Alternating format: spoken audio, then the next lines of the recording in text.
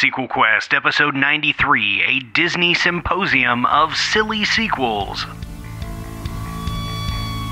Welcome to Sequel Quest, the podcast where Adam, Jeff, and Jeremy invite you on a cinematic adventure to create prequels, sequels, and reboots to your favorite movie franchises. Joined by special guests along the way, Sequel Quest is go for launch. So let the adventure begin now!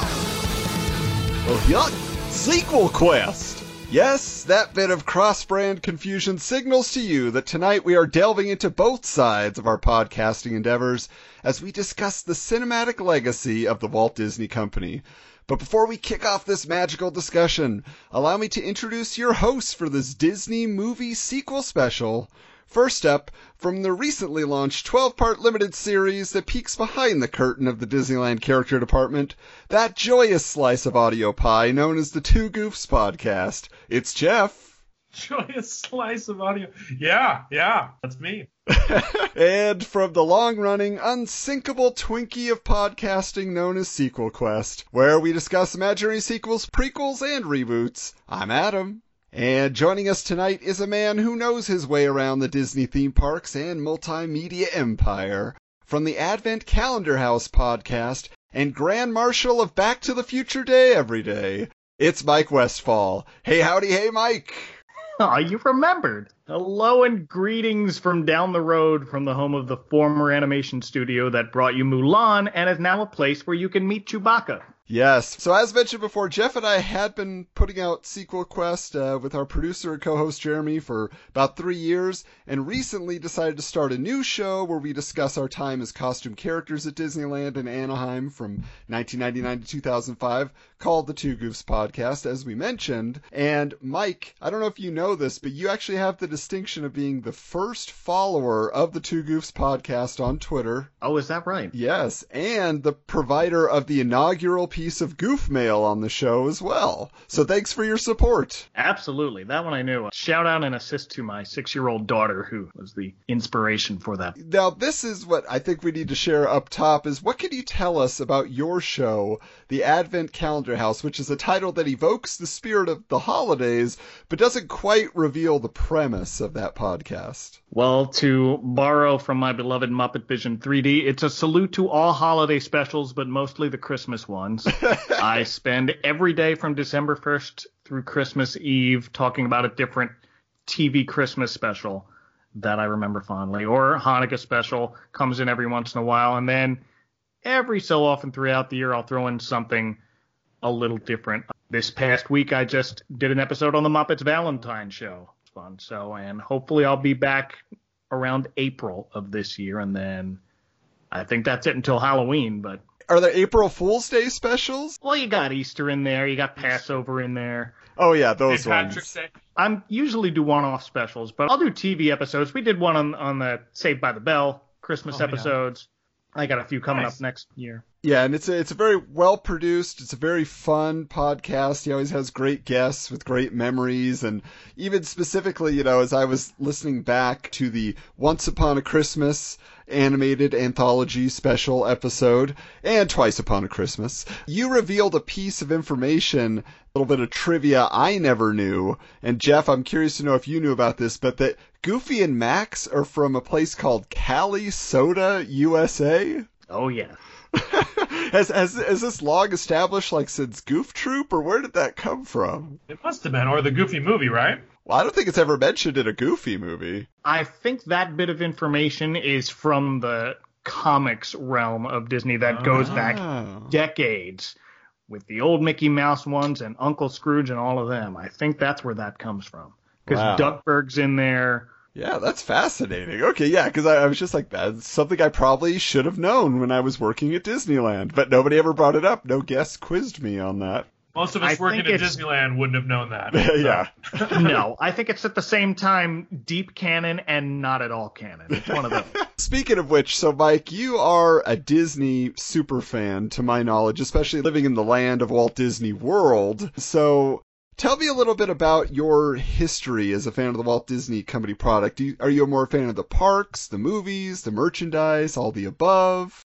I'm kind of an all of the above. I fake it well, really. But I grew up with Disney. My earliest memories are Disney-centric. My bedroom as a baby was decorated with this giant mural painting of Snow White and the Seven Dwarfs. And I had little pictures of Disney characters in wooden frames along the wall. First movie I remember seeing is The Jungle Book that was re-released in, I think, 1984.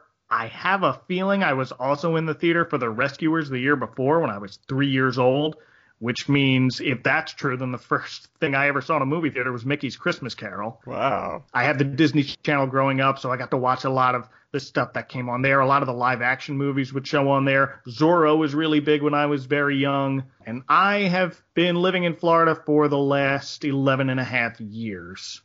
And a frequent visitor to the parks? Not as frequent as it used to be, and I wish I still was. But I get my fix in a few times a year, which is better than most can say. So yeah. Very thankful for that. Is there a favorite park right now? I have a soft spot for what is now known as Disney's Hollywood Studios. That's the one that started as the Disney MGM Studios. Right. Which all sorts of characters have passed through there. They had Ninja Turtles and They did. That was crazy. Aerosmith roller coaster, right? Still hanging in there. Really? That rock and roller coaster is still there and still branded with Aerosmith. The Muppets are hanging by a thread in the back somewhere. Star Wars Galaxy's Edge is about to open, so that place is going to be nuts very soon. Yeah, so just Disney, big part of your life. And I think it's almost ubiquitous when you think about it. I feel like in the world, there's the need for food and shelter and Disney. Like, if you went anywhere, somebody's seen a Mickey Mouse t-shirt. Somebody, you know what I'm saying? Like, oh, yeah. It's hard to escape the influence of Disney around. And Jeff, I know you've covered this on the Two Goofs podcast and even past episodes of Sequel Quest, but where do you rank yourself in terms of Disney fandom? Well, it's tough because, I mean, especially in this day and age where fandom, I mean, literally fan as fanatic. Like, you can get some people that are so far over the spectrum of normal appreciation, I suppose, and whether it's, tattooing your body or believing you are actually one of these characters or just that fanatical devotion where you've got like large chunks of things memorized. Like that's I cannot compete along those lines. I even remember, which I don't know, I don't think this came up on our other podcast, but I actually went with one of our friends to work in attractions at Disneyland a year before I actually got hired there. And one of the gals that we were being interviewed with had one of those tear-jerking, like, oh, my mother on her deathbed said, go work for Disneyland and live your dream. Like, yeah. But as far as, like, an appreciator, like, I put my appreciation mostly for Walt Disney himself, and then everything that he created and wanted to create is pretty high. I mean, like, I definitely have a reverence for him and his dream.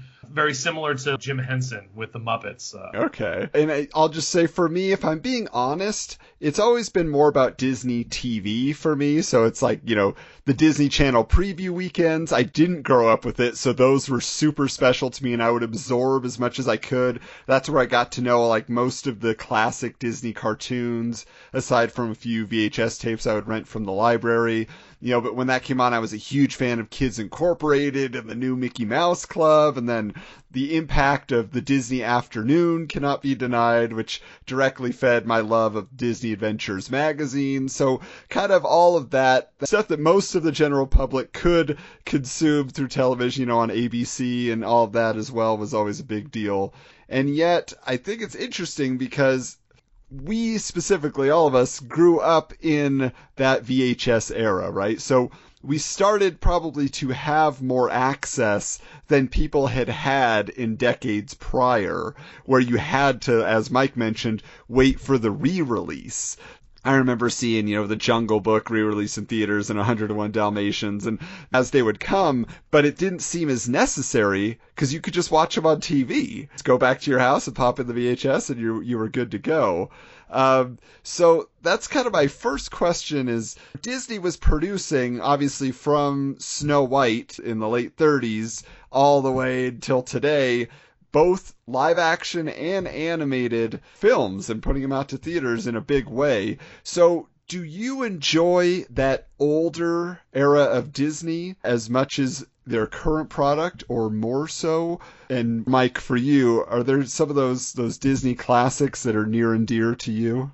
I wouldn't say I like that era or any era in particular more so than the other, but there are some deep cuts that hold a special place in my heart. My favorite Disney animated movie as a kid was a really deep cut. It was The Sword and the Stone, which we had on VHS. So I remember watching that pretty much every weekend. Merlin, Archimedes. Oh, yeah. What? Madam Mim. Mad Madam Mim. Yep. Now, Jeff, for you, when you think about that older era, I mean, that's where the iconic films that we relate to Disney began. Snow White, you look at Pinocchio, you look at all of those, and that's kind of the core of even what the Disney parks are in a lot of ways, is Fantasyland and things like that. It's based around those first 10, 15 years, it almost seems. Like it's the canon of Disney, not that everything else doesn't matter, but do you have a favorite of that classic era? Well, I feel like I've got an increased appreciation of all of them. I watched one of those documentaries on Walt Disney, and it was just talking about the amazing level of effort and creativity and just like outside the box thinking that went into all of those first 5 or 6 animated full-length movies. And for me, like, my favorite, I think, has been Pinocchio, just because the story has so resonated with me over the years. But I do feel like I do have a very... It's almost like when we did our Postman episode, where part of my love for the Postman is the fact that everybody else seems to hate it. And so for me, that has kind of increased my appreciation of Tron, where I feel like no one to this day understands Tron, which is why it's not viewed as the most brilliant movie of all time. I would say the same thing about Fantasia, is that if you watch Fantasia for what Walt was trying to do, there has almost never been a movie like it. It's unrivaled in its brilliance, but because it was so far out there that people were like, what the heck am I? There's just blinks of light on screen. This is just weird. Yeah, I put on Fantasia for my kids one night, and they all fell asleep. It's so true. Yeah. I mean, I remember going to see it in a re-release in the 90s, and I also was just like, why am I here? This just does not connect to me. My dad, like, loves classical music and everything, so to him, it was a great adventure. To me, I'm just like, I guess hippos dancing is fun? I don't know. And of course, you wait for, like, Sorcerer's Apprentice. If they had just put that up, for however, 7 to 8 minutes that section runs, and okay, Sorcerer's Apprentice, everybody would have walked out of the theater happy, I feel like. And maybe, if you got a giant demon, up on top of a mountain, that's also exciting. But because that's much more along the lines of what everybody else was doing. Yeah. But for him, and even if you watch the full-length version, it starts off with a conductor explaining what's happening and saying that the awesome thing about music is it's not just supposed to be what you hear, it's supposed to be what you experience. So let us try to experience music through visuals. And so all of that's where it's supposed to be. Mm-hmm. But you're right, that's such a far out there concept. Even by today, if they released Fantasia today, people still wouldn't get it because it's so different than what people are accustomed to. Yeah, I know for me, a really, really big one that I would watch over and over again was Alice in Wonderland. Oh, yeah. That's one of those ones where it's just so odd, and there's just so much craziness happening around you. Like, because if you think about the other movies, a lot of them are a very specific journey that one character is going on. They're very focused. And even though Alice, her journey is to try to get home, she's trying to get through Wonderland alive, essentially. Like, there's just so many little vignettes, with Tweedledee and Tweedledum, or the carpenter and the walrus and all that. There's just like crazy stuff happening, and it just takes your imagination away. So for me, like, just the nonsense of it all really appealed on a regular basis, to the point where, when I got to play the Queen of Hearts later on, as I, started working at Disneyland, that was like an honor to me to inhabit her. And we'll get into this on a later episode of the Two Goofs podcast, but I really took it to quite an extreme. So numerous watchings of that film was very influential. This is my other question then for you guys is, there are these classics that people hold in great esteem, is there one that you maybe feel is overhyped or never appealed to you? Mike, how about you? The closest thing I have is the Aristocats. I could never get into the Aristocats. Oh, come on. Is that a favorite?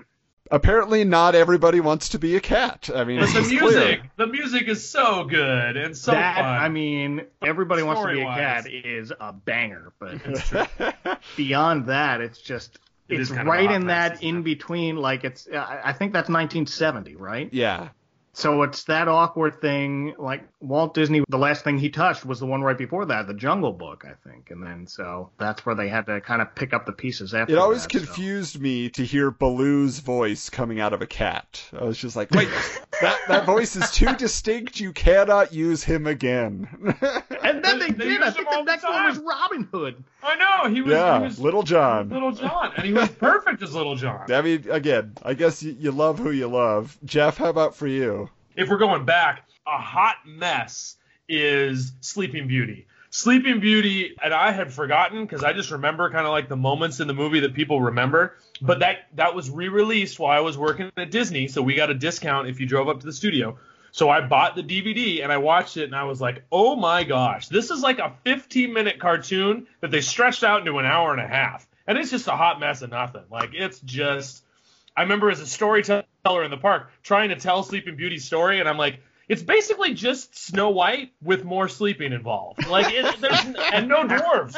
Not even interesting dwarves. You've got 3 slightly interesting fairies instead of 7 interesting dwarves. Like, You're not wrong. That was actually going to be my choice as well, because Aurora to me is like the lesser of every princess. she has no faculty. She's Yeah. She's boring. It's her castle at Disneyland. I mean, it's just like, why? Truthfully, the other one that it has one iconic moment and maybe one good song with We Are Siamese, but Lady and the Tramp to me is one of those where I'm just like, I could never get on board for that. What is this story? It's the lady gets she lives with this family, she meets this tramp from the streets and gets her in trouble and he fights a rat. I was reading the storybook to my daughter the other night and I still was just like, I couldn't tell you what this is about except for the plot points, but like, what am I supposed to get out of this movie? I don't know. What are you supposed to Some learn? dogs happen. Yeah. Dogs Lady and the happen. Tramp's one that I think I like, and I end up just, all right, that was good. But while I'm watching it, about a third of the way through, I'm feeling like, oh, we're still doing this. Exactly. It overstays its welcome for sure. Yeah.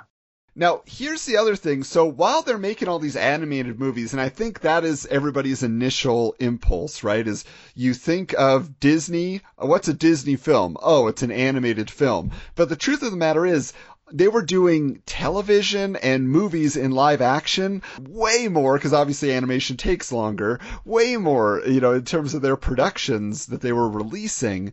And especially, I mean, if you look at the 50s, like the big ones that come up is stuff like Old Yeller and 20,000 Leagues Under the Sea and, Darby O'Gill, The Little People, Shaggy Dog. So like they're really building steam. And in the 60s, it literally felt like a factory. Like they were just cranking them out, same people in every movie. So you're going to have Haley Mills. You're going to have, for a little while there, they did have Fred McMurray. So he's doing his Absent-Minded Professor films and Happiest Millionaire and all of that. you had all the Kurt Russell movies. Yeah, Oh, yeah. Kurt Russell, which I've never seen any of his Disney films. I've always heard Oh, about. really? Yeah, I've never caught you, unless you count Guardians of the Galaxy too, But in the Computer wore tennis shoes. It's like, I know who they are, I just haven't seen them. But the one who always stuck out to me, so you have the Shaggy Dog like we talked about, but that kid, Tommy Kirk, who's in Old Yeller, he was their kid for everything. Swiss Family Robinson. And to me, he was like the 60s version of Will Wheaton. I just look at him and I'm like, Will Wheaton should have been the Disney kid for the 80s and 90s. Why didn't they tap him? It's just amazing to me. And, I love him in like The Monkey's Uncle with Annette Funicello. So that's a fun movie. Well, and the funny thing was that, like, I'm assuming that's the studio era. It was almost like baseball is now, where you would sign a contract with a studio and they would just pump out movies and you could not make a movie anywhere else. And so that's where you would get, like, Cary Grant would be pumping these movies out and Jimmy Stewart. And so I think that's one of the reasons that you see these same actors again and again and again, because Disney had them under contract. Fred MacMurray couldn't go anywhere else and was, legally obligated. They're like, hey, we got him. Let's just keep pumping these things out. That explains a lot.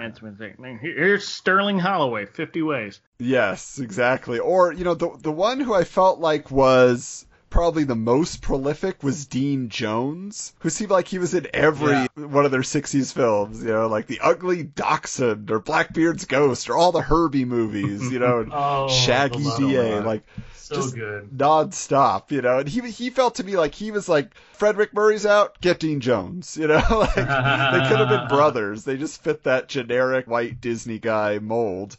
But like sometimes they had an iconic role, like I was saying with Baloo, you can't do that again. Like when the kids from Mary Poppins were in the Gnome Mobile, I'm like, that doesn't make sense. Did they get adopted by another family? Like, how did that all happen? Because they're like literally the same kids and they're just teamed up together and back at it again. I was just like, I don't know if that works for me. But what was interesting then is you get into the 70s with Disney. And I feel like in general, for movies, that was just like the grimiest, weirdest period of cinema. Whenever I go back to a 70s movie, I'm just like, something is wrong. Somebody's smeared, like, not even Vaseline. It's like literally like grease, just, all over the lens. Nothing ever looks good in the 70s, even Disney movies. And I feel like the closest I get to saying, oh, I like a movie that Disney put out in the 70s, because it's like right on the cusp, is Bedknobs and Broomsticks. To me, that is a magical film, and literally, but I love that. But yeah, it's kind of very Mary Poppins. They got the animation mixed with the live action and all of that, but it's just got great songs. Angela Lansbury is wonderful. You got, marching suits of armor. That's so cool. But what about for you guys? When you think of like the 70s output for Disney, is there something that stands out for you as a special title? Mike? I mean, I would also go with Bedknobs and Broomsticks on that. As far as the animation goes in the 70s, there wasn't a lot, but I could tell that even that was dirtier. You look at Robin Hood, and you look at The Rescuers, and it seems not quite as fine-tuned as the other things before that, and especially not after that. But yeah, I mean, if you think about like the animated films again of like the 40s, it was amazing, like the painted backgrounds and just, I mean, that's the one thing they always talk about with Sleeping Beauty, right? It's like, oh, you can't believe the matte painting work. I don't know if it counts as matte painting in animation, but you know what I'm saying? I do. Yeah, Sleeping Beauty is a beautiful movie, but it's a beautiful mess. Yeah. How about for you, Jeff? Are you an Apple Dumpling Gang fan? I felt like I was supposed to be, honestly, but I never really got into those. It was the same thing with, what was the one, Escape from Witch Mountain? Right. It sounded so amazing. And when I would see clips of it, I'm like, what is this movie? I need to see it. And I still don't think I've ever actually seen it all the way through. And the parts that I would watch, it was just kind of like, what's happening? I'm either confused or it's going too slow or I don't know. Yeah, I feel like I saw all those Herbie movies. They lost quite a bit as they went on. Yeah, I mean, I think that, I mean, if you look back, like, there's so few titles from the 70s era that stand out. Although, when I, reached out on our social media, the one film that kept coming up, and even in, like, private messages, they're like, yeah, it'd be great. And somebody suggested it for Sequel Quest itself. Could you do a sequel to The Black Hole? And I'm like, I have never seen The Black Hole. I have heard of The Black Hole. Yeah. It's like, where do you find it? It's well, because it was definitely in that everybody loves Star Wars, so everybody's got to make Star Wars now. And that's what I heard. It was just like a boring Star Wars. That's always the review I've heard of The Black Hole.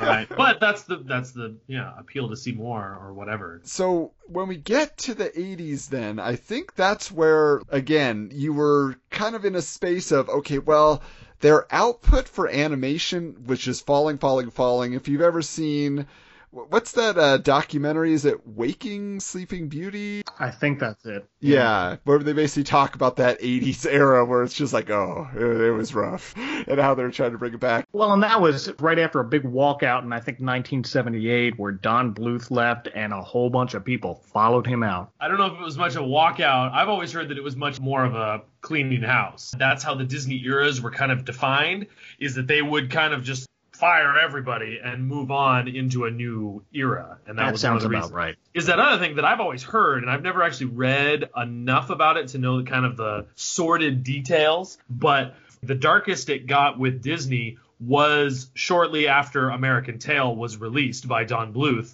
because then everybody was saying, oh my gosh, like, this guy does Disney better than Disney does Disney. And right at that time, financially, they weren't doing great. And there was actually an offer from a Japanese company to buy the Walt Disney Company. And leadership was kind of up in the air. They weren't sure who was going to be taking the reins. And Shouldn't have taken the chance on Euro Disney. there was a part of that. Oh, my children need a wine. Oh, goodness.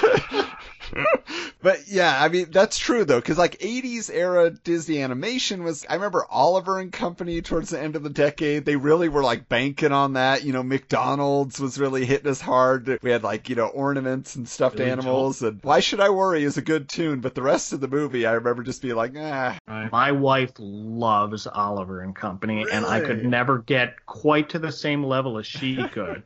But I remember all of that. They were promoting that, and you can see hints of it starting to, you know, climb out of that hole. Yeah, because before we get into the Disney Renaissance, which, you know, I think that's where almost everybody's mind goes to immediately. Oh, You yeah. think of Disney nowadays. But like during the 80s, I really enjoyed what Disney was doing in live action. I felt like they took a lot of chances and made some interesting productions. One that I know Jeff is particularly familiar with, Condor Man, with Michael Crawford. So maybe not the high point, but then Tron, right? So a year later, they released Tron, and that was, again, maybe from a storytelling standpoint, and you can go back to the archives, listen to our Tron Legacy sequel episode, doesn't make a whole lot of sense unless you get it, like Jeff gets it. Jeff gets it, you do not. But then also, one of my personal favorites, Return to Oz. Yes. That is a special movie. And so, like, the fact that they were able to give us, you know, something along those lines, and even Honey, I Shrunk the Kids, you know, that was 89. And I feel like that's a major high point. And not so much for me, but I know a lot of people hold Flight of the Navigator in great esteem. I was going to say, don't skip Flight of the Navigator. Yeah, that's one I didn't watch a whole lot, but I know that it's pretty special to a lot of people. I was a big fan of Pee Wee Herman and Pee Wee's Playhouse growing up, so Flight of the Navigator was one that I went back to, and I was like, hey! And obviously the impetus for him being our friendly pilot in Star Tours, the original Star Tours. Yes! Good old Rex. But it was, I mean, like, I remember, like, Flight of the Navigator, I feel like it was maybe Wayne's World for the 80s, where it was everybody would quote that thing constantly, everybody saw it, everybody loved it, like, it was everywhere. And not necessarily because of advertisement, like, I don't remember all of the promotion, but it just resonated. I still remember that music video, they're like, what is it? Music in the future is Twisted Sister, where am I? Well, and just like, I think it was just that ending of the E.T. era, and you wanted something like E.T., and there it was again, you know? So, but also like on TV, because again, I believe it was 86, they launched the Disney Channel, and so like that's a big deal. They had to pump out a lot of content for Disney Channel, for Sunday movies on ABC, because now they got their TV network. So you were getting stuff like Mr. Boogedy. My wife loves one called Rock and Roll Mom. I don't know that one. You don't, but yeah, anyway. But I loved Where the Toys Come From. That's a favorite VHS of mine I have in front of me right now. And I don't know if are you guys familiar with that particular little adventure? I'm drawing a blank. I'm about to look. Yeah, it's like Toy Story, but in live action with real wind-up toys. And it's basically like these toys want to know. They talk to their little girl who owns them, and she's like, where did you come from? And they're like, I don't know. And she says, I'll put you back in your package, and that'll be your time travel device. And they go to Japan to the factories for Tomy, the Tomy toy company. Oh, wow. And they go through this whole like situation of you see the assembly line. It's just a fascinating little movie, and I've always loved it. So that was the one. And then Jeff, do you know about your boy Scott Bakula in a movie called I Man? Have you ever heard of I? With the letter I, not eyes in your head. Why is he my guy, Scott Bakula? Well, you love your Quantum Leap. Doesn't everyone? You weren't an Enterprise guy, Jeff? No. Okay. Was anybody an Enterprise guy? See, look, we're on both ends with Scott Bakula. Wasn't everybody? Was anybody? All right. But I-Man was this story where the I stood for indestructible. And basically, he's a guy who stops to help somebody with a car that's broken down. And it's actually like a government vehicle where they stole this gas. And he breathes in the gas. It like explodes on him. And now he can heal really fast. So he's basically Wolverine. So like can't die. So he saves the day by putting himself in harm's way. And it was kind of a bad premise, but again, this actually sounds like something I may have seen and completely forgotten about until now. Yeah, I think it had the kid from Flight of the Navigator. So yeah, it was interesting. But yeah, that could have been a great team up. You got Condor Man and I-Man. There you go. Yeah. But yeah, so let's get into this then, because then we have the Renaissance, right? And yes. What's interesting is they have The Little Mermaid, right, is what kicks that off. That was big. But then they jumped like from that to the next year, kind of a step back in my mind, which is The Rescuers Down Under. Because The Rescuers, again, is a lesser franchise to try and build. Well, but my other thought is, though, because then the year before, 88, was when Who Framed Roger Rabbit came out. So I kind of wonder how much that kind of... But that's Touchstone, it's like in a different area. Like it doesn't really... Because they've all but disowned him, We've talked about that in our Roger Rabbit episode.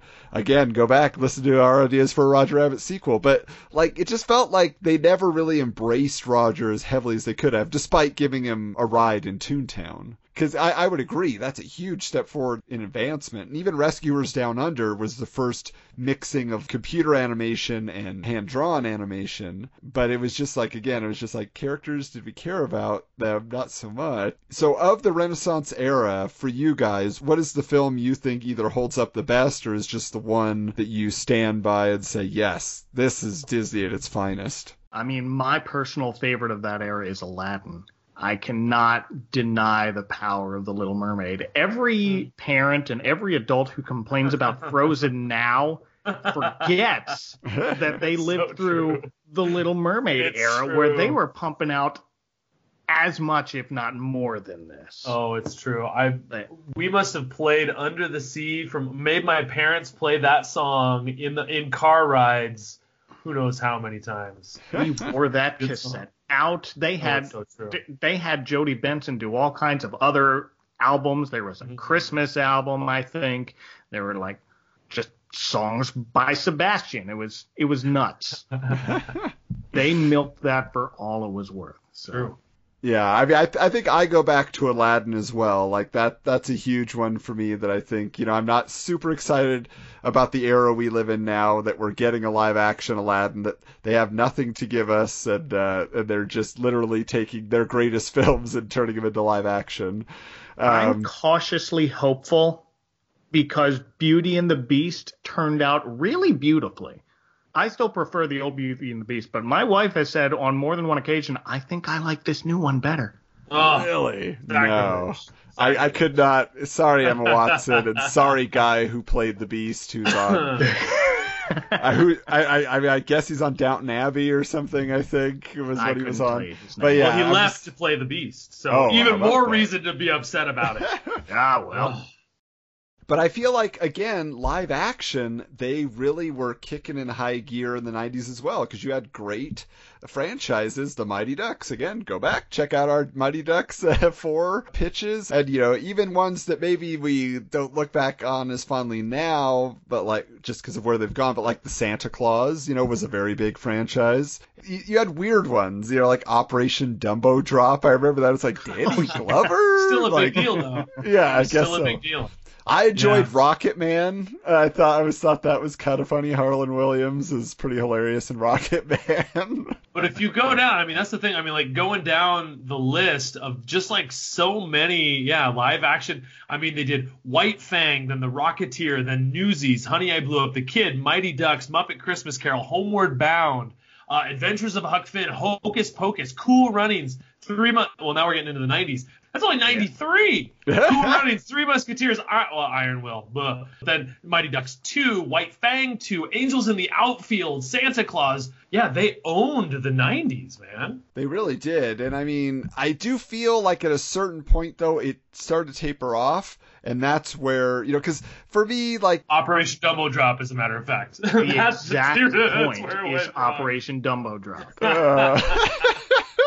But like something like Tarzan for me in terms of like animated features, that was where I started to say, like, I went and saw that in theaters just because it was digital projection for the first time, but I really didn't care to see the movie itself. But it seemed like it was right in that period where the Pixar collaborations were saving them. Maybe, you know, some people enjoy Hercules, I know. They like their James Woods as Hades and whatever else, little Danny DeVito mixed in. But it just felt like, okay, maybe we're not quite as strong. And then all of a sudden you get Toy Story. You got Toy Story 2. You got A Bug's Life, which maybe was not as successful, but still pretty impressive for its time. Better than Ants, you know? Right. Well, but that's also the thing, too, is that, I mean, at the time, Pixar wasn't Disney. Disney was distributing it, but Pixar was a separate company. Mm-hmm. And then, like, it was, again, going back to the Don Bluth thing, is that it was kind of like, and that's always been my thought, is that, man, Pixar gets Disney better than Disney gets Disney. You especially look through the early 2000s when you start getting, like, Home on the Range and Valiant and Chicken Little, and it's like, oh, Meet the Robinsons. I love Meet the Robinsons. I will defend that. I will die on that hill. But to put it up against, like, I mean, even if it's enjoyable, is it as brilliant as what Pixar was putting out in 2007? No, absolutely not. I know that. And that's the challenge. And you have Meet the Robinsons, and then 3 months later you had Ratatouille. I'm losing that fight. Right. Well, that's the thing, too, that, like, and it's interesting that I don't know if it will come up in our other podcast, but that's one of the things seen at Disney, at Disneyland, is that Disney had set the bar so high with the Fantasmic show, and it's like, it's spectacular, but back in those days, everything they did was like that. And then at some point, that was just the best thing that they had, and they had to just keep remaking the same thing. And it's like, yeah, when you set the bar that high, it makes it tough to keep that going, I'm sure. Well, and I think there was a major faux pas by Disney in that early 2000s era. Because I remember, like, again, they were putting out Emperor's New Groove, which is a very fun film, you know, Atlantis, and all these other ones that started to not do so well. But to me, what they failed to understand is we're always going to want that 2D hand-drawn animation. That's the core of who you are. And I remember them coming out just before Chicken Little, I think, and saying, we are done with 2D animation. You will only ever see computer animation from Walt Disney Pictures. And I was just like, what? Do you guys remember that announcement? Mm-hmm. I don't remember the announcement, but seeing that first trailer on Chicken Little and realizing this is a Disney movie, but it's not a Pixar movie, that flipped the switch. I'm just like, oh, they're doing this now. And they were almost competing with Pixar, which was so strange because they were distributing for Pixar. Yeah. And then there's that whole, you know, eventually them buying them out and all those things. But yeah, that was a strange period. And I just felt like, you know, because then it was a huge deal when the Frog Princess came out, right? Because you're like, oh, wow, okay, you know, like they're finally doing it again. I can't believe it. You know, it's like, why did you shoot yourself in the foot to begin with? Because it seemed like everything they put out just wasn't what people wanted unless it had Pixar's name on it. And then that was the one people trusted. But even in the 2000s, again, they were doing some pretty nice work with their live action. Of course, you had the Pirates franchise, so Pirates of the Caribbean, huge, huge, huge. And even National Treasure, I felt like was a very cool film for that period. And I think, again, we forget almost that was Disney. You know, it's just kind of like, oh, a Nicolas Cage before he became that Nicolas Cage. Sure. That was like his last good thing, yeah. But for you guys, when you look at, you know, leading up to today, for that 2000s period, is there a particular film that you feel like, you know what, grab on to this? For me, I am a huge fan of Treasure Planet because, one, I love the story of Treasure Island, and two, Treasure Planet, from what I've heard, was Roy Disney's baby. He had been wanting to make that movie for years, and he finally released it. It went over budget, and it basically was the casualty of the war between him and Michael Eisner.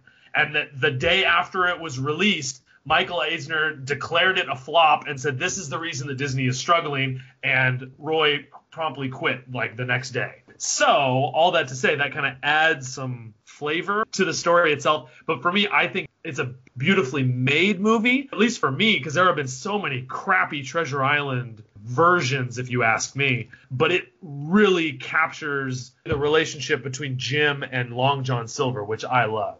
That is a very good, very underrated one. Mike, how about for you? I'm going to stick by Meet the Robinsons, man. They're kind of hitting home with that keep moving forward line from Walt himself, and they kind of put it at the very end there.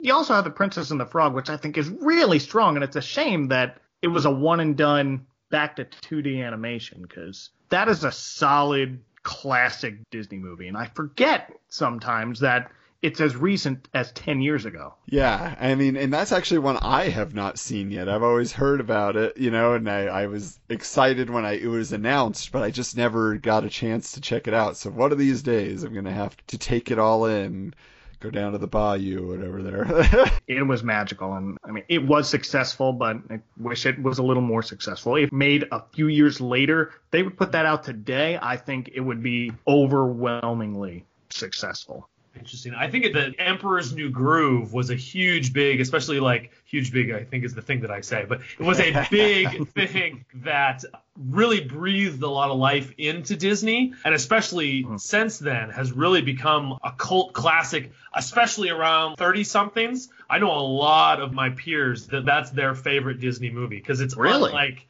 any other Disney movie, if you ask me. It has a very Warner Brothers sort of like Bugs Bunny feel to it, which I think is that interesting, kind of breath of fresh air, I thought. Yeah, and actually, Jeff, that's perfect, because that was going to be my pick. Because for me, Emperor's New Groove, just the characters in there, the performers, I mean, you get John Goodman in there, you know, you get a little David Spade, you know, and it is, especially when you got Patrick Warburton as Kronk, you know, like just all of those characters all work in the story, as wacky as it is. Like, each one of them does have a journey, each one of them does have, okay, I guess Kronk doesn't so much have a journey other than to kind of turn to a good guy. He gets his own show, though. So yeah, he gets his own spin-off film, yeah. Becomes Buzz Lightyear somehow. Yeah. But yeah, I feel like to me that was just one of the most unique films they put out in a long while. And even like when I look down now, if I go to something like Wreck-It Ralph, which I also love, I don't think, it just doesn't have the energy the Emperor's New Groove gives you. There's so few films that do. Well, I wanted to throw in really quick because I was reading, there's a list on IMDb of all of the animated movies.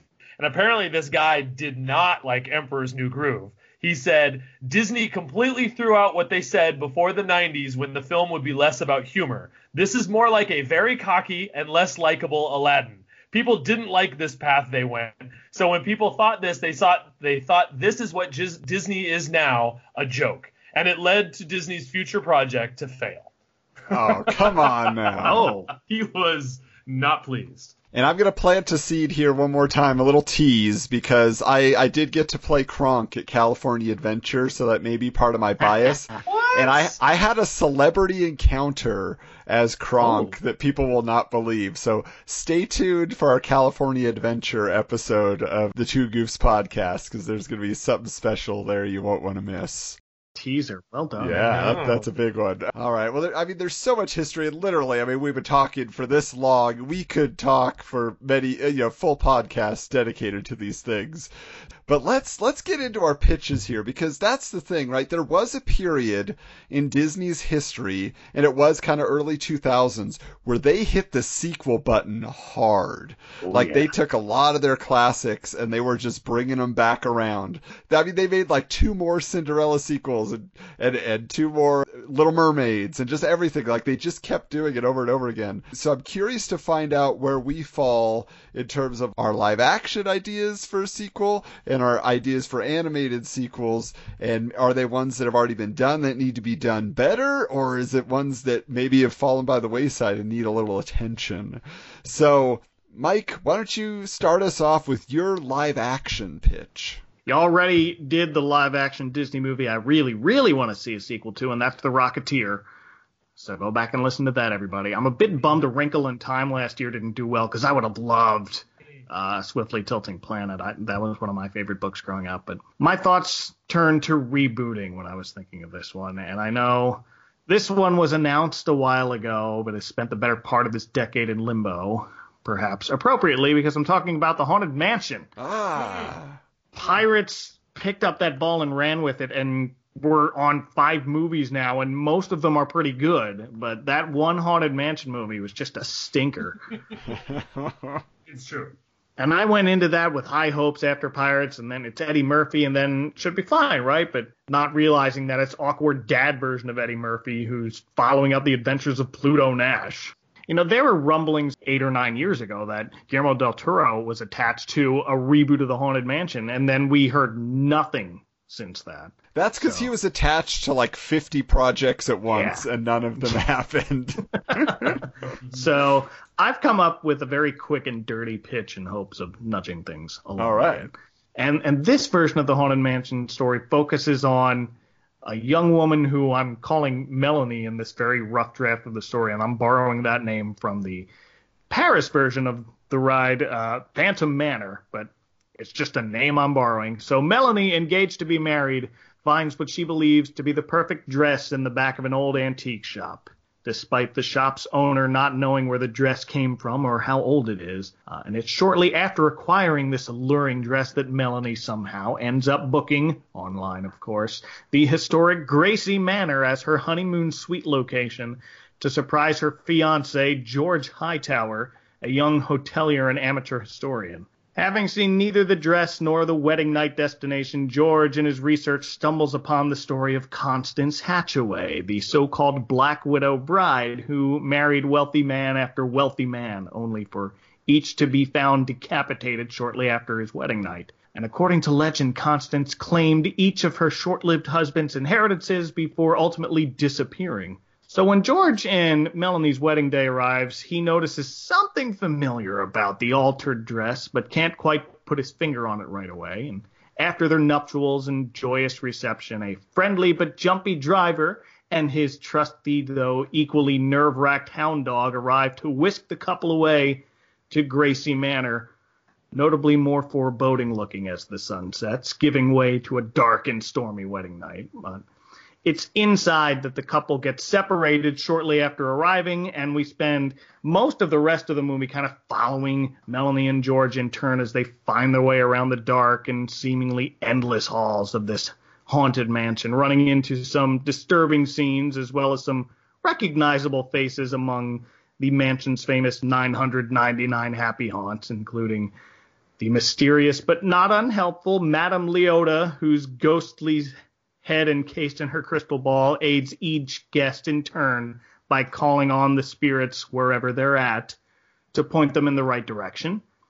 And as each of the newlyweds dodges and runs from a host of silly spooks, they learn separately that Melanie's dress was once Constance Hatchaway and is slowly possessing Melanie as she continues wearing it.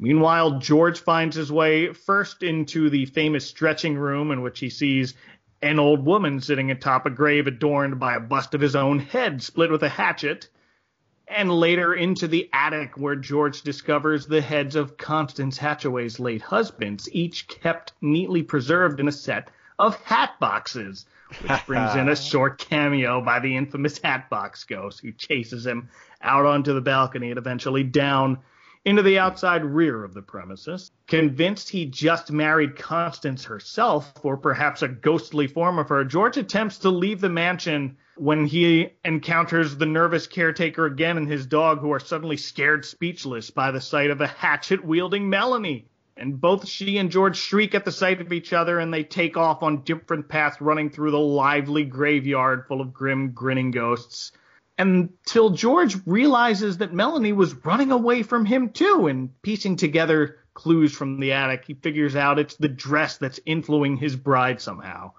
And as he circles back, he finds Melanie sort of battling with herself as Constance tries to fully possess her.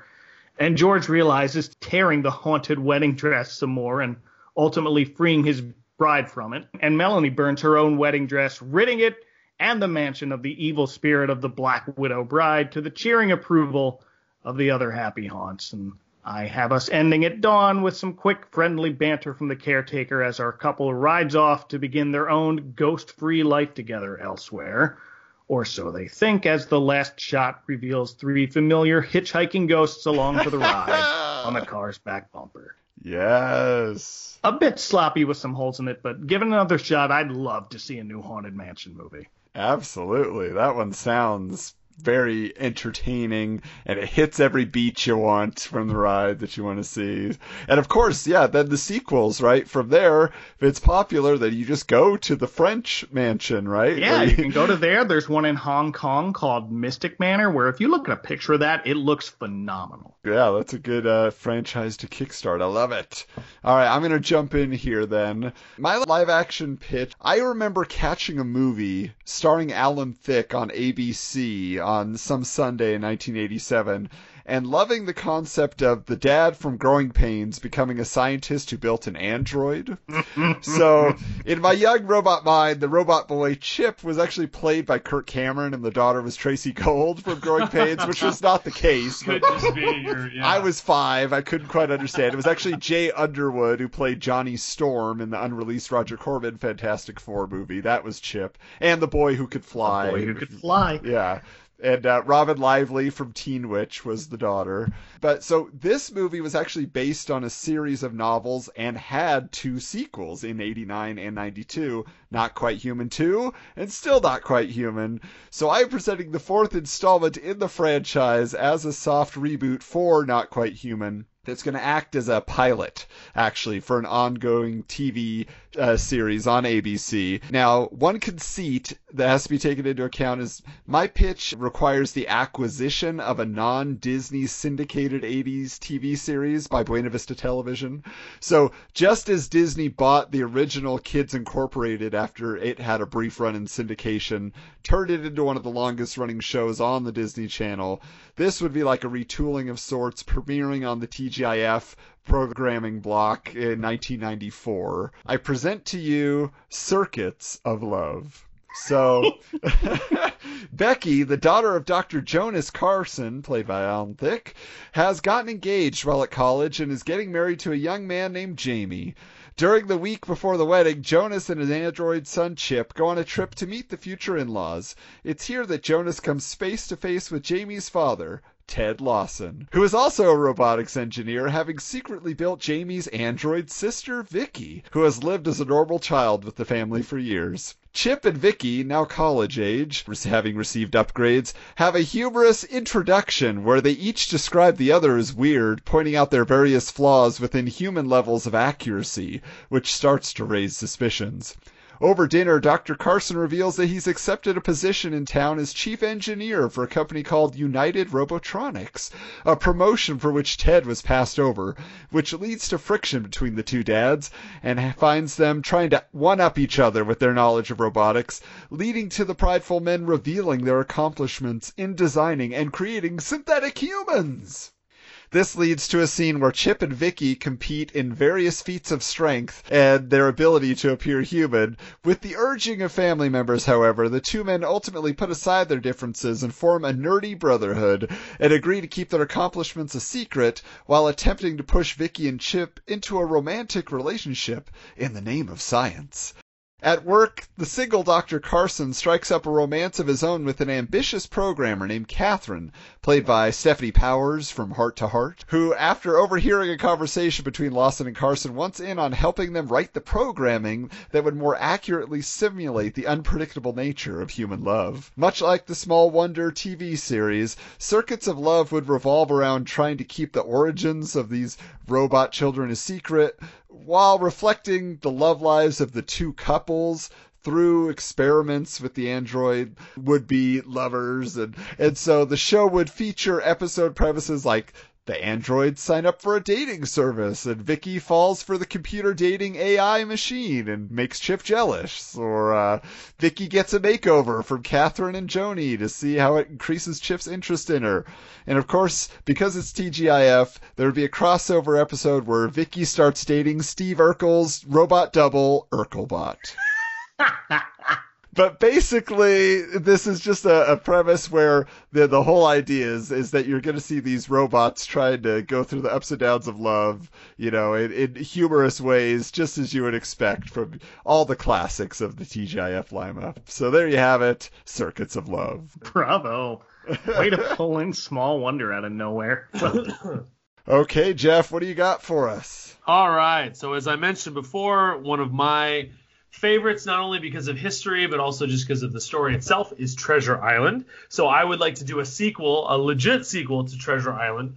Somebody wrote Return to Treasure Island, but I don't know what the story was, that one. So I tried to come up with a new one, believe it or not. So anyway, this would take place 2 years after the original story of Treasure Island. Jim Hawkins has returned home to rebuild the Benbow and help his mom to run it. One night, in stumbles a very familiar-looking man with a peg leg named Long John Silver, who is wounded, but he asks Jim not to call the authorities. So Jim and his mom never had a name before, so I'm going to call her Abby. They decide to patch him up anyway because of their connection from before, and so he reveals that he's being hunted by Black Dog, which was one of the bad guy pirates that survived the first story, because he's one of the people that still knows where Treasure Island is, and Black Dog doesn't want anyone else to have that information. So he begs Jim that they need to go back to Treasure Island to take all the treasure away, so that way it doesn't matter if anybody knows about it or not. But Jim has other things he's running the end, so he's not interested at all. He ends up encountering at various points in his life first Ben Gunn and then Abraham Gray, who were both on the island as well, and both of them, their lives did not go very well. The treasure didn't end up helping them live successful lives. Though Abraham does have a ship, he can't afford a crew. Ben ended up spending it all on frivolities, and so now he's back homeless and begging again. So with all of that weighing on him, Jim finally agrees, especially because then Black Dog shows up and threatens and attacks them. So they all flee, including his mom comes along this time. However, that does mean that on Abraham's ship, there's only 5 of them between Long John Silver, Ben, Abraham, and Jim and his mom, so that there's not enough, it's definitely, they can do it, but it is very, very difficult to run an entire ship with only 5 of them. Plus, it adds to the fact that all of them remember that Long John Silver betrayed them and was the leader of the pirates and the mutiny and stuff like that, so nobody really trusts him. And even Jim kind of always looks at him sideways a little bit. Anyway, so we kind of go through some, maybe not adventures, but just that conflict as they're traveling. Meanwhile, Black Dog's ship ends up catching up to them. They get into a battle on the ocean, and Abraham's ship is destroyed, and everyone ends up in the water, wherein Long John Silver rescues all of them in an escape craft. But that actually leads everyone to be more suspicious, because they said, why were you in an escape craft in the middle of a battle? And now they get into an even bigger fight because they think that he was trying to run again. But through all of that, the kind of interruption of the argument is land ho. They actually have reached Treasure Island. So they get to Treasure Island. However, Black Dog has beaten them there. So they're kind of on one side of the island and the pirates on the other. So they're kind of sneaking around, but they rely on Ben's knowledge of the island to try and outwit the pirates. They do discover the 3 pirates that were left behind. Dick Johnson, Tom Morgan, and the pirate with no name were all left behind. So they do find them, and they kind of get them onto their side. And ultimately, just kind of the various things that would go on, like in the original movie or the other movies, on the island of kind of the back and forth and the we know where you are, send this guy out, and blah, blah, blah. But it ends up coming down to a conflict where Long John Silver, it's a situation where he has to sacrifice himself. So he dies but saves everybody else. So he does finally have that moment of redemption that he is truly the hero that we wanted him to be. And he'll have a very heartfelt goodbye with Jim as he's dying. They do end up getting the treasure, and this time they don't leave any pirates behind. They take the pirate's ship and the pirate's prisoner and head back home again. Well done. Yeah, just like all the diehard Treasure Island fans are very excited. My wife in particular loves Muppet Treasure Island, so I'll get her take on this and find out what she thinks. So we've certainly hit up a wide swath of Disney live action for sure. I don't think anybody probably would have picked any of the movies we picked to create sequels to. So that's quite exciting. Now the question is, when you get to animated, where do you take it? How obscure are we going to get? Or are we grabbing some of the classics we want to see more of? So, Mike, what do you have in our animated realm? You know, the tough part about this one was that Disney's already cranked out so many animated sequels. Yes. Shout out to true. Cinderella 3, which is basically the last half of Back to the Future 2. That's what I was just going to say. It's got a heavy time travel element. So. Alternate 1985 Cinderella. I immediately started flipping through some of the really deep cuts. Like I said, my favorite Disney movie as a kid was The Sword and the Stone.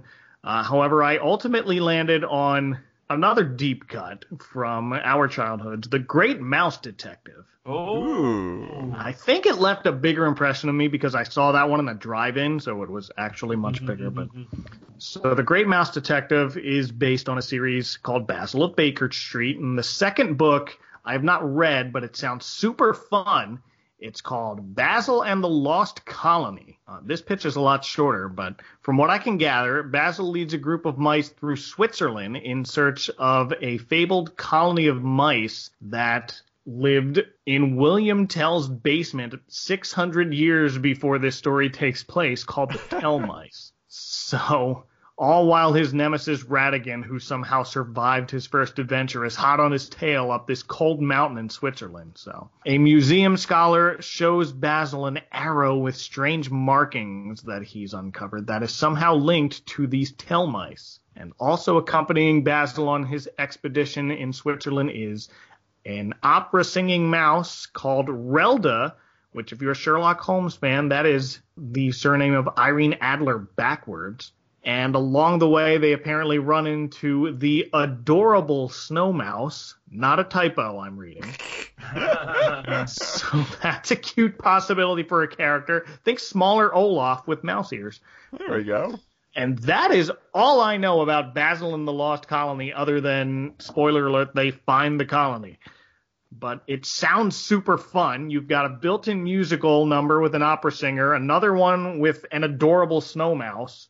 Ratigan would surely have one of his own. Sadly, Vincent Price is currently very unavailable. But, and a bunch of mice climbing a mountain on a quest to find a whole bunch of lost mice's descendants. Give me this movie. Yeah, well, and it sounds like the great selling point for this is that you get Benedict Cumberbatch and Martin Freeman to come back and reprise their roles somehow. There it is. From their great turns as Sherlock and Watson, and there you go. You sell it to a new audience, they'll be on board. All right. So again, like you said, Mike, I mean, it's interesting because really, when they made a sequel to Peter Pan, even Fantasia got a sequel, which is just like, I don't know about this. So I was really racking my brain as well, and I was surprised, aside from Bambi, or was there a Bambi sequel that I'm forgetting? I feel like they planned one, but was there a Bambi 2? Yeah, oh, that's right. Have been, but there was. Wow.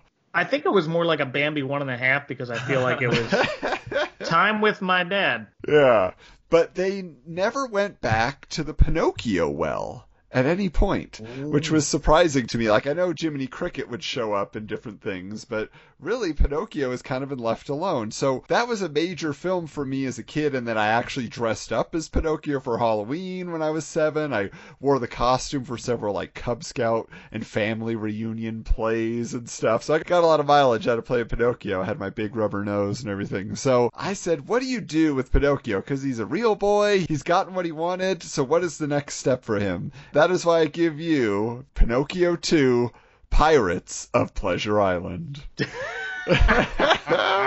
So Picking up 5 years after the events of the first film, Pinocchio is living a happy life as a real boy who's on the cusp of becoming a teenager. Jiminy has stuck around, though not as Pinocchio's conscience, but a friendly Mr. Miyagi-type figure who's most recently been helping Pinocchio with his attempted romantic adventures. Pinocchio's got a crush on a local girl in the village named Greta, who he's trying to impress with secret gifts of little music boxes that he creates under the tutelage of his father Geppetto. Each music box leaves a clue that Greta eventually follows to the shoreline, where Pinocchio is waiting to sing her song on his accordion with Figaro in tow. After a little moment of young romance in this foggy night, a backlit ship barely lit by the moonlight can be seen approaching the mainland on the waves when suddenly a bottle comes crashing down on the sand, setting the ground ablaze with fire. Telling Figaro to get Greta to safety, Pinocchio looks to see a ship filled with wild donkey pirates braying and laughing on the deck.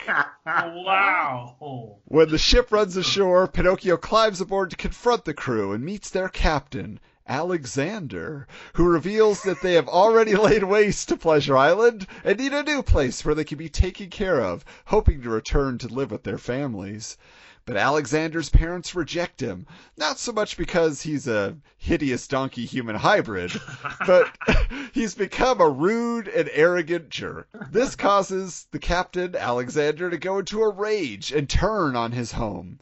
The pirates wreak havoc on the village, so Pinocchio must combat the pirates with the help of Greta's father, the Burgermeister of the village. But even though they drive the donkey pirates away, Alexander has eyes for Greta and kidnaps her, vowing that this won't be the end of the war. We then learn that the villagers have not been kind to Stromboli and his gypsy brethren over the years, so the donkey pirates approach the outcasts with an offer to join forces and take their traveling show to the world. Stromboli agrees, but really plans to turn the donkey pirates into his new attraction, raising a mutiny once they get up on the high seas. With many of the townsfolk injured in the first battle with the pirates, Pinocchio gets the idea to animate an army of puppets as soldiers to defend the village. So he and Jiminy take off on a quest to summon the Blue Fairy. They are told a sacrifice of the heart will have to be made, and Pinocchio agrees to become a puppet again to help his village. So the Blue Fairy transports them back to Geppetto's workshop, where they bring these puppets to life a la bedknobs and broomsticks, as well as an arsenal of clockwork steampunk weapons created by Geppetto, and they comically do battle with the pirates and gypsies, as at the end of Beauty and the Beast, that kind of fight.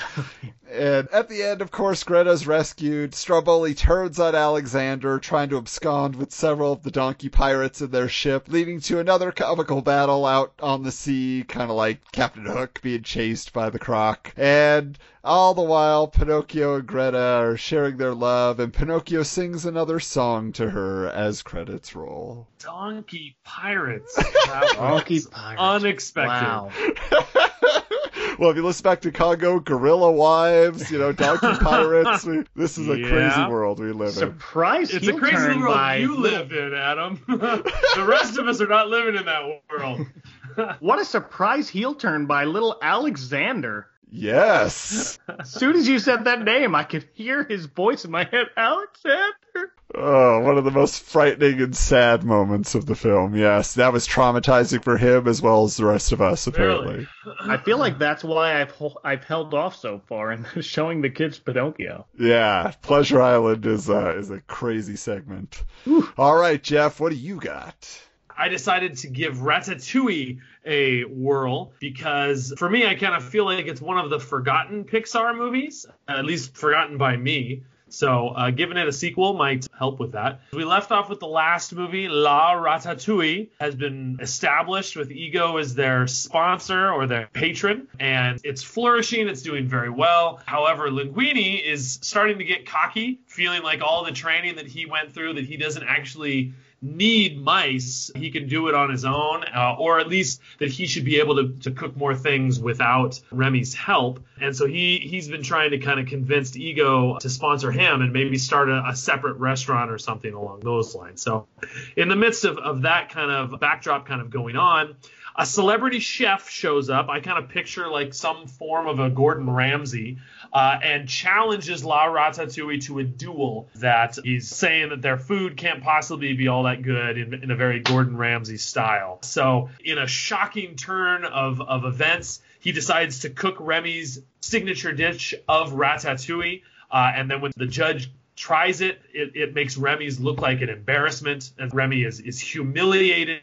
So in shame, he essentially lets Linguini take over the restaurant. So it's still surviving, but it doesn't nearly have as much energy as it did when Remy and his friends were helping out. So in depression, I guess, he's just kind of roaming the streets of Paris when he sees, or he kind of gets through the grapevine or however it would hear, he ends up finding whatever the celebrity chef Gordon Ramsay's going to actually be called, his restaurant.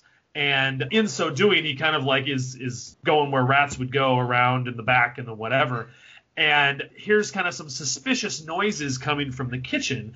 And he goes into this kitchen to discover that not only are there not humans back there, there's not even rats back there, there are birds back there that are actually cooking the food. They're doing great. They're cooking amazing food because apparently birds are spectacular chefs.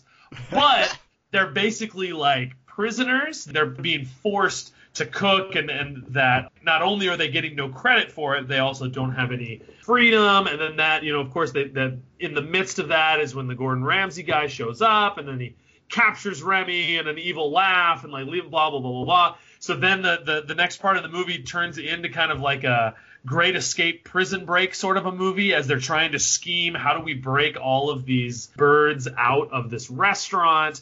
And so he ends up having to get messages back to his whatever the little fat friend's name was. So it gets it back to him, and then do the whole prison break sort of a thing. Get back to Linguini. They make up and they say, okay, you need to re-challenge Gordon Ramsay to a duel. So they re-challenge it, but now without his army of birds behind him. Now the birds are actually cooking for La Ratatouille. And so then they clobber him and make a far better food, because it turns out Gordon Ramsay, or at least this Gordon Ramsay, doesn't actually know how to cook. He was completely faking it and writing entirely off the coattails of the birds. And so that he leaves in humiliation as the credits roll. Wow. I'm starting to think that we've been robbed of many delicious dishes by health inspectors. It's true. We just need to get animals in there cooking. We just need to get animals to cook for us under their own desires, We can't I'm giving my dog free range around the kitchen tomorrow night. See what she comes up with. All right. Well, this was fun, guys. Mike, we thank you so much for joining us and being a part of this discussion, which went all sorts of different directions. But why don't you tell the folks where they can find you on the internet? Sure. I am at Fall West Mike on Twitter, Instagram, and Facebook. And as mentioned before, I have a podcast called The Advent Calendar House, where we talk about TV holiday specials, mostly Christmas and mostly during December. But we just had a new episode a few weeks ago, and hopefully coming up soon in April. And that is all at adventcalendar.house. Wonderful. Thank you. And as mentioned, this is a little cross promotion with Jeff and I on the Two Goofs podcast. So be sure to go ahead and check that out. We're everywhere you want to be with podcasts, and we're interested very much in continuing our association with the Disney community online. So be sure to tell your friends, share the show, and spread the word, because I think there's a lot of interesting ideas out there. And if you have Disney sequel ideas, throw those our way too. We'll retweet, we'll post, we'll share them, because there's a lot of creative folks out there. So until next time, keep moving forward. There we go. We hope you enjoyed this episode of Sequel Quest and invite you to join us next week for another discussion about a film that never was. Share your ideas with the Sequel Quest universe by visiting sequelquestpod.com, following us on Twitter at SQPod, on Facebook by searching Sequel Quest, or sending an email to sequelquestpod@gmail.com. Let the world know how much you enjoy the show by leaving a review and 5-star rating on iTunes. All films and characters discussed on Sequel Quest are the property of their respective studios and license holders. No copyright infringement is intended.